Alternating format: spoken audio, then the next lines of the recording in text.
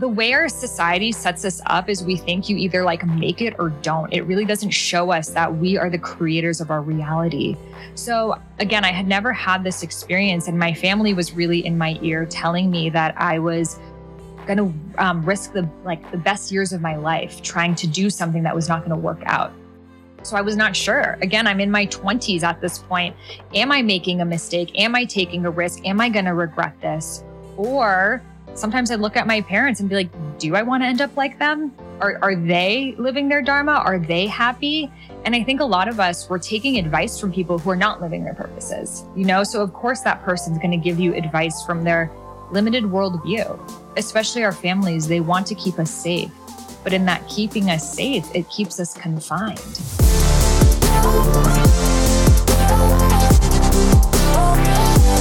Hello and welcome to the EverCoach podcast, the online destination for a coach that wants to create a positive impact in the world and make good money along the way. All good deeds should be well rewarded. You should be well rewarded.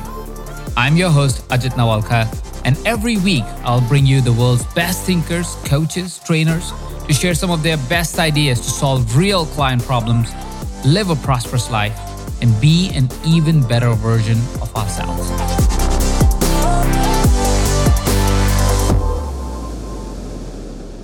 Hello. Welcome to the EverCoach podcast. This is your host, Ajit Nawalkar, and today I have someone so very special. She's a dear friend, a best-selling author, and a master instructor in helping you find your purpose, which is what we're going to talk about today. Please welcome my dear friend, Sahara Rose. Thank you so much for having me. It's an honor to be here. I am so freaking excited to have you here because we've had such great, interesting conversations about purpose and meaning and dharma, as you call it. And I think that is a conversation we haven't had enough of on the EverCoach podcast. And these are people who are listening to this podcast are people who want to be able to create an impact in the world. These are individuals who want to coach other individuals to be able to live the best of their lives. And I think a lot of times as we are creating and on the journey, we fall off the wagon. And I think the conversation around purpose is so timely right now, because right now the world is going through this very interesting time, which I think everybody is kind of starting to doubt and wonder if they were in alignment with what they were doing. So tell us a little bit, first of all, before we get into the business of our understanding of what purpose is, how to find it, what's your journey on it. Let's first know a little bit about you. My audience might be hearing about you for the first time. So tell them a little bit about Sahara Rose. Well, I am so excited to dive into this conversation because it is so timely and needed right now. And my own questioning of wondering what my purpose was is what got me involved. I really believe that everyone who's a coach needed the coaching. Everyone who's a healer needed the healing themselves. So for me, growing up, I just knew that I was here to help people. And I would look at the world around me and I would see Gandhi and Mother Teresa and all these big figures. And I noticed, well, to be of service, you have to sacrifice your own life. So I'll do that. So I looked at the world's greatest problems, which stemmed from human rights. My mother was a refugee. My dad was an immigrant. My grandmothers were in child marriages. My uncles were political prisoners. So I saw the shadows of society very young in my life. And I felt this deep responsibility of being born, the first person in my entire family to be born in the US, and realizing I have this freedom and I have this opportunity to help. So I need to sacrifice my own life to help others. So I got involved into human rights. I was the president of Amnesty International. And then I moved to DC and I went to George Washington. I was studying international development and then working with different immigrant and refugee rights associations. Now, this was what I wanted to do my whole life. I thought, here I am at the pinnacle. And I felt so disconnected from the people that I wanted to help. I realized that I was spending my time planning a fundraiser, that all of the money would just go to the next fundraiser. And I wanted to interact with people. I wanted to hear their stories. I wanted to feel them. And I wasn't sure how that could ever turn into a career. So I was having a bit of a crisis at this point of how can I be of service and help humanity and use my creativity and my communication, these other gifts that I have, but I wasn't sure how they would ever fit into the box. And the universe decided to gift me with health problems at this period of my life. So I started to experience different health issues, digestive issues, hormonal imbalance. When I was 21, I was diagnosed with perimenopause. So doctors told me I would never be able to have kids. And by the time I was 50, I'd be handicapped because you're no longer creating estrogen in your body. So I couldn't fix the world at this point. I had to learn how to heal myself. That brought me on the journey of learning all different health systems, brought me to Ayurveda, the world's oldest health system and the sister science of yoga. And long story short, moving to India, living in India for 2 years, studying Ayurveda, healing my body with it, and realizing there's so many people out there who had different issues like me that this wisdom could help. And I decided I would write a book on it. And that's really where my dharmic journey began, because who am I to write a book? I'm not a doctor. I don't have my PhD. And these are the same things my family is telling me, society is telling me. And part of me really knew that I went through these health problems for a reason, to be of service to others. But also I had no proof, no evidence. I had never met anyone living their dharma before, right? My parents' life was about survival. So who am I to take a risk, especially when they sacrificed so much for me? And that is really when my journey of understanding my dharma began. I began questioning, I began learning about myself, and then finally having the courage to commit to writing the book, writing my first book, getting it published, walking up to Deepak Chopra at a conference, him reading the book, him offering to write the foreword of the book, me writing the next book and the next book. And, I've written 4 books at this point and have now realize that there are so many people like myself who have gone through obstacles, who've gone through setbacks. And those were the exact experiences, the curriculum that they needed to embody that purpose. We were born with a purpose, but we're not necessarily born embodying it. It's those experiences that give us the courage, the strength, the experience, the nuance to help us now be a living experience of that dharma. And that is what brought me to writing Discover Your Dharma and now empowering other coaches to help others find their purpose as well. That is beautiful. That is such a beautiful story, Sahara. And Sahara, I really want to kind of help our coaches that are listening to this too, especially the narrative that you started with, which was, I was about to write a book. And then I had people telling me, who am I to write it? The whole dialogue and the narrative that comes as a part of it, of any time we want to live our purpose, our dharma, and that is breaking the rule of society. Mm-hmm. What was that going through that? And what was it that you kind of had to get over? What was your process? What were you thinking that helped you say, whatever the world says, I'm going to do this because this is true and honest to me? So it was for me a dance of, taking 2 steps forward of like confidence and courage and I'm going to do it. And then having an experience with it was mostly my parents that were the biggest people against this that would set me back.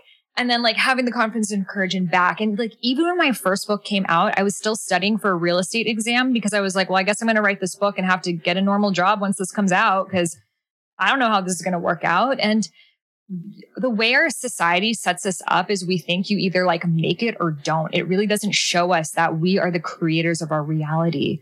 So again, I had never had this experience and my family was really in my ear telling me that I was going to risk the best years of my life trying to do something that was not going to work out. So I was not sure. Again, I'm in my 20s at this point. Am I making a mistake? Am I taking a risk? Am I going to regret this? Or sometimes I look at my parents and be like, do I want to end up like them? Are they living their dharma? Are they happy? And I think a lot of us, we're taking advice from people who are not living their purposes, So of course that person's going to give you advice from their limited worldview, especially our families. They want to keep us safe, but in that keeping us safe, it keeps us confined. As a human, your desire is to live your fullest expression. As a parent, your desire is to keep that kid as safe as you can. Those are 2 different interests. Yeah. So I had to get to this point of realizing that I was living for my parents' approval. I was living for their gold star, pat on the head. You're a good student. And I think a lot of Asians feel this way and people in general we're conditioned. We need our parents' approval for safety. Right. And then here I am now, like I had this realization that they kept telling me to follow my dreams. And here I am following my dreams and suddenly I'm a disgrace to them. And I think a lot of us, we have this idea that like the things that we're told as a kid, you can be whatever you want, you grow up and then that's all bullshit. So it's having that realization that your life is yours to decide. No one can choose it for you. And you were born as a sovereign being. And I had to realize that I could either make myself happy or make my family happy, but it wasn't going to be both. So after a really horrific fight with my dad that he disowned me and said, I don't want anything to do with you anymore. I realized that I was free. I realized that I didn't have to live for his approval anymore. And finally, I could live for my own. And that's when I went back to India, wrote that book, and I'm here today. Oh, that's beautiful. Yeah. That's beautiful. And a lot of courage there. Mm-hmm. So kudos to you on that. And kudos to you for sharing that with our audience here today, because a lot of us are looking for that courage, are looking for that courage where even when you're disowned by your father, you say, hey, listen, maybe this is freedom. Maybe this is for me to finally leave those shackles behind and do what I got to do for myself, for my honesty, for my truth, for my dharma. And I think we need those different breakdowns of, if I wanted to help people find their purpose or help them be empowered, was I a living experience of that empowerment? So I think we have different levels that we need to get through. For me, it was being disowned. For someone, it could be their divorce. It could be their health crisis. But that breakdown that guides them to that breakthrough, that helps them see, oh, I am the one who's in charge of my reality. True. So when you started finding your dharma, of course, you started as writing the first few books. I think you wrote around health. You had discovered how to heal yourself and so forth. There was a point where you, of course, realized that, hey, I'm living my dharma. How do I help others? And you just recently released a book around it. What are some of the things that we need to know to firstly understand what is it that it feels like to living your dharma? Yeah. So your dharma is your soul's purpose. It's the big reason why you're here. And it's not just what you do, but it's more how and why you do it. So think of your dharma like your mission statement. Your dharma can be, I am here to connect women to their bodies, or I'm here to bring together two different cultures or bring beauty to this world. Now that as your mission statement has different services under it. And those are different careers you can have, roles you can play, projects you can work on, positions, etc. So I think a lot of times our society puts career and purpose into one category, and it's really not the same thing, because your career can shift. It can be taken from you. And I think so many of us are experiencing that right now. In a way, a career is a very westernized and masculine idea of our dharma. Our dharma is the red thread that connects us through all areas of our lives. So what it feels like, it really is more of a gradual process. I think so many times we're like, okay, I want to live my dharma tomorrow. And I actually have broken it down into these 5 stages of dharma discovery. So that first stage is the self-awareness. So it's the realization that something in my life needs to change. I can see the trajectory that my life is taking. For you, it was, as an engineer student. For me, it was working at that NGO and realizing that if I don't make a shift, I'm not going to be happy with how my life ends up. And I think a lot of people are, in that experience right now. Stage 2 naturally brings us to self-improvement. So now that I know something needs to shift, how do I improve myself, my body, my mind, my focus? So that really takes us into all forms of personal development, self-help space, getting more mental clarity, nutrition, fitness, all things related to the mind and body. So this is really important because we're not going to be able to be in alignment with our dharmas if we don't have the capacity for it, if we don't have the habits to support it. Like if you're drinking all the time and eating a bunch of sugar and not meditating ever, you're probably not going to be able to be the vibrational match for your dharma. So you got to go through that journey of self-improvement. So most self-help books are in that space. However, that's not the end goal. You get this realization that you're not a mind and body to improve, but rather you are a soul to know. And that there is nothing ever wrong with you and that you aren't broken, but rather you are an entire ocean of which you've only known a drop of. So in self-improvement, it can be very how do I hack everything in my life and get better? And then as we enter into the stage 3, which is the spiritual awakening, we realize that there are all of these facets to ourselves that we weren't aware of, and that we were in a way making ourselves feel bad about something that we didn't totally understand. So the focus goes into, how do I get to know myself? You may work with a coach. You may work with a therapist, a healer, do meditation, breath work, sound baths, Buddhist tradition, Reiki. There's so many different practices out there for you to get to know yourself on a deeper level. I think, again, after 2020, so many people have entered into their stage 3 of wait, there's so much more than just going to the gym and hacking my whole life of why am I doing this? So that spiritual awakening is such a beautiful place to be in, because it feels like the veils have been lifted and you're there is this cornucopia of possibilities that I just didn't know about. And it can feel very overwhelming because suddenly you're like, wait, how do other people not know about this? We got to wake them up. And it can feel very us versus them. So what naturally can happen in stage 3 is we feel very energetically overwhelmed. It can be a lot on the nervous system that we need to find our tools and our practices. So you tend to find those things that you dive deeper into. Maybe it is meditation for someone. It is hypnotherapy. It is Ayurveda. There's so many different things that you can dive deeper into. And that brings us into stage 4, which is really self-development. So this is a deep researcher phase of like diving into those things that you're really interested in. And maybe, again, non-related to personal development too. It could be nutrition or architecture or whatever else, and really understanding why the world is the way that it is based off of ideas that have happened in the past. So in this stage 4 now, you're researching, you're understanding, you're doing courses, you're reading books, you're just trying to really get to the bottom of this thing. And then what naturally happens in this stage 4 is you start to find your own way of seeing the world. Okay, well, the Buddha said this and Abraham Hicks said that. Well, what do I think? Or this coach brought me this experience and this one brought me that experience. What is my unique take of it? So you start to find your own unique way of seeing the world. And then you start to share your tools, your practices. You start to get feedback. You refine them. You have more trial and error. And in this stage, we get more confidence and more courage of here's my unique voice that I get to bring to the table. And that naturally brings us into stage 5. So stage 5 is Dharma embodiment. And that is really when the inner and the outer you match. There's no separation between the two. So you are living you full time. And I think a lot of people, they feel like they're one person at their job and another person outside of it, but they feel like they can't show up as their fullest expression in all conversations. But living your Dharma is exactly that. You get to show the different sides of yourself, integrate the aspects of yourself that feel like they don't fit into the puzzle or that you're ashamed about. And the biggest shift that happens in Dharma embodiment is you shift your focus from me to we.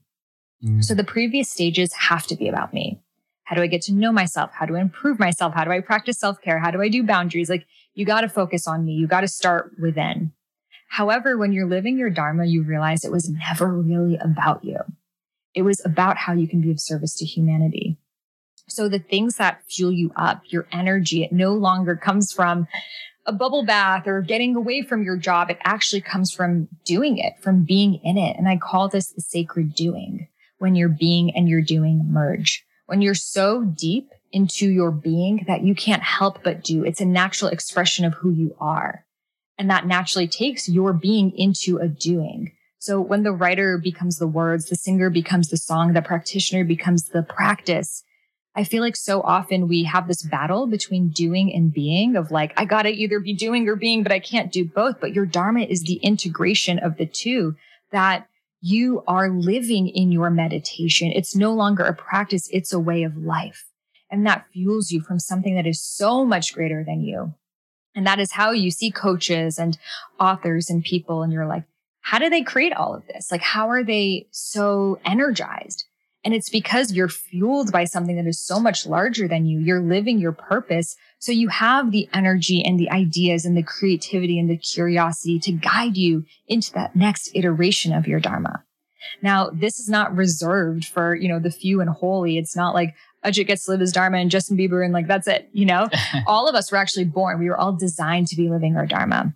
It's just in our society, it hasn't totally fostered that yet, but we are right now having this realization that it's meant to feel flow. I'm meant to feel ease. I'm meant to feel this natural state of beingness in my doingness. And that is what living your Dharma is all about.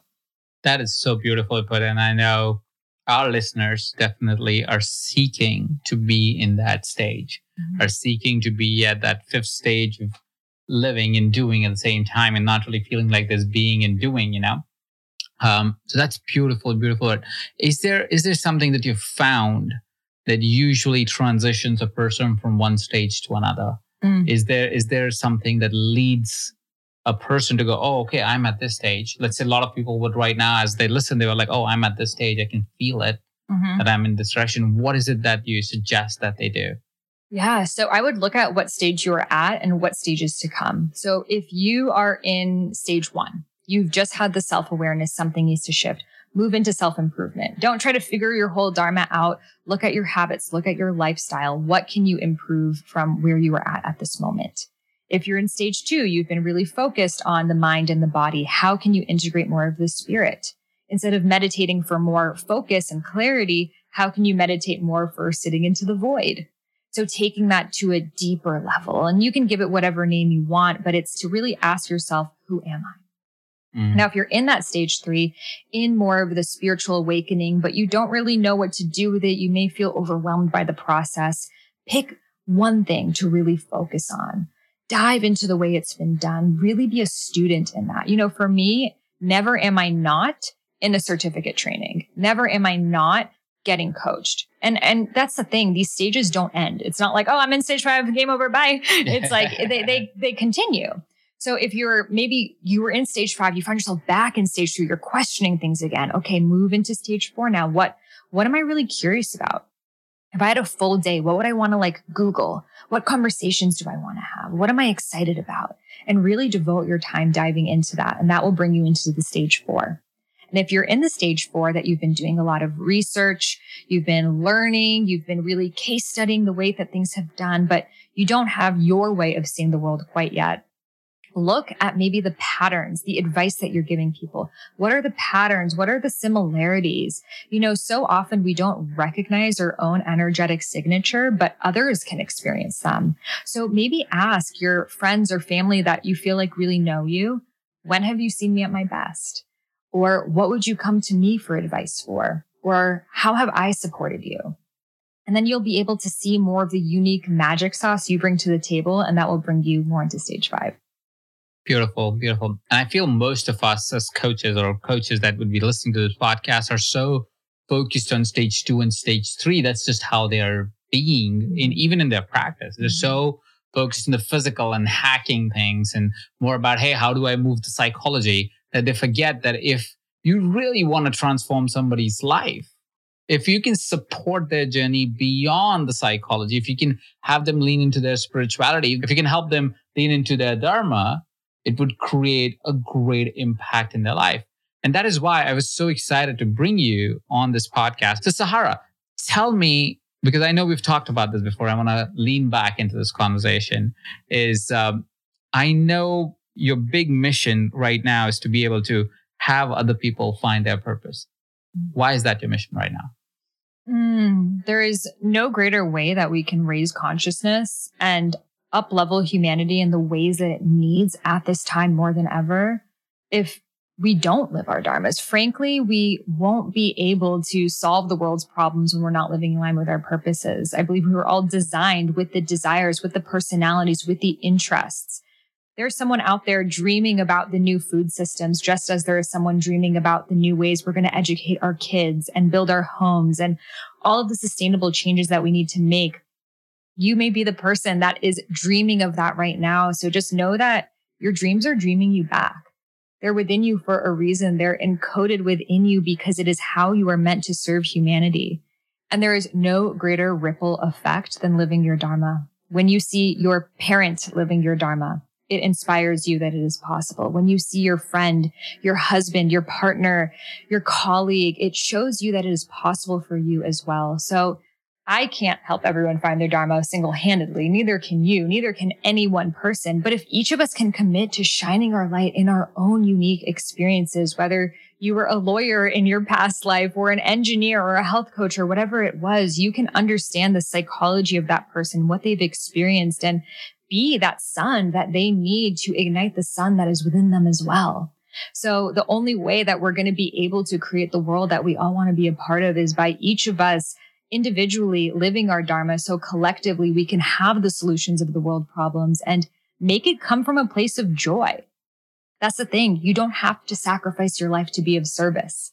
When your greatest form of joy is in alignment with your highest form of service, that intersection is really where your Dharma is. And that is every person's birthright. It is why we are here. And that's what we're here to elevate people into. Thank you. Thank you for sharing that. And I know that is an important narrative for us here at EverCoach as well. At EverCoach, our mission is to train 1 million coaches in the next 10 years. And this, you coming on this podcast, you sharing your insight towards how important it is for us to share our purpose and to help people find their purpose, for you to take that leap of faith in creating Dharma Coaching Institute with me, I think is going to be one of the critical pinnacle points that will turn humanity to be more and more in alignment with their Dharma, with their purpose. Thank you so much for taking the time and coming here today, Sahara. Thank you for having me.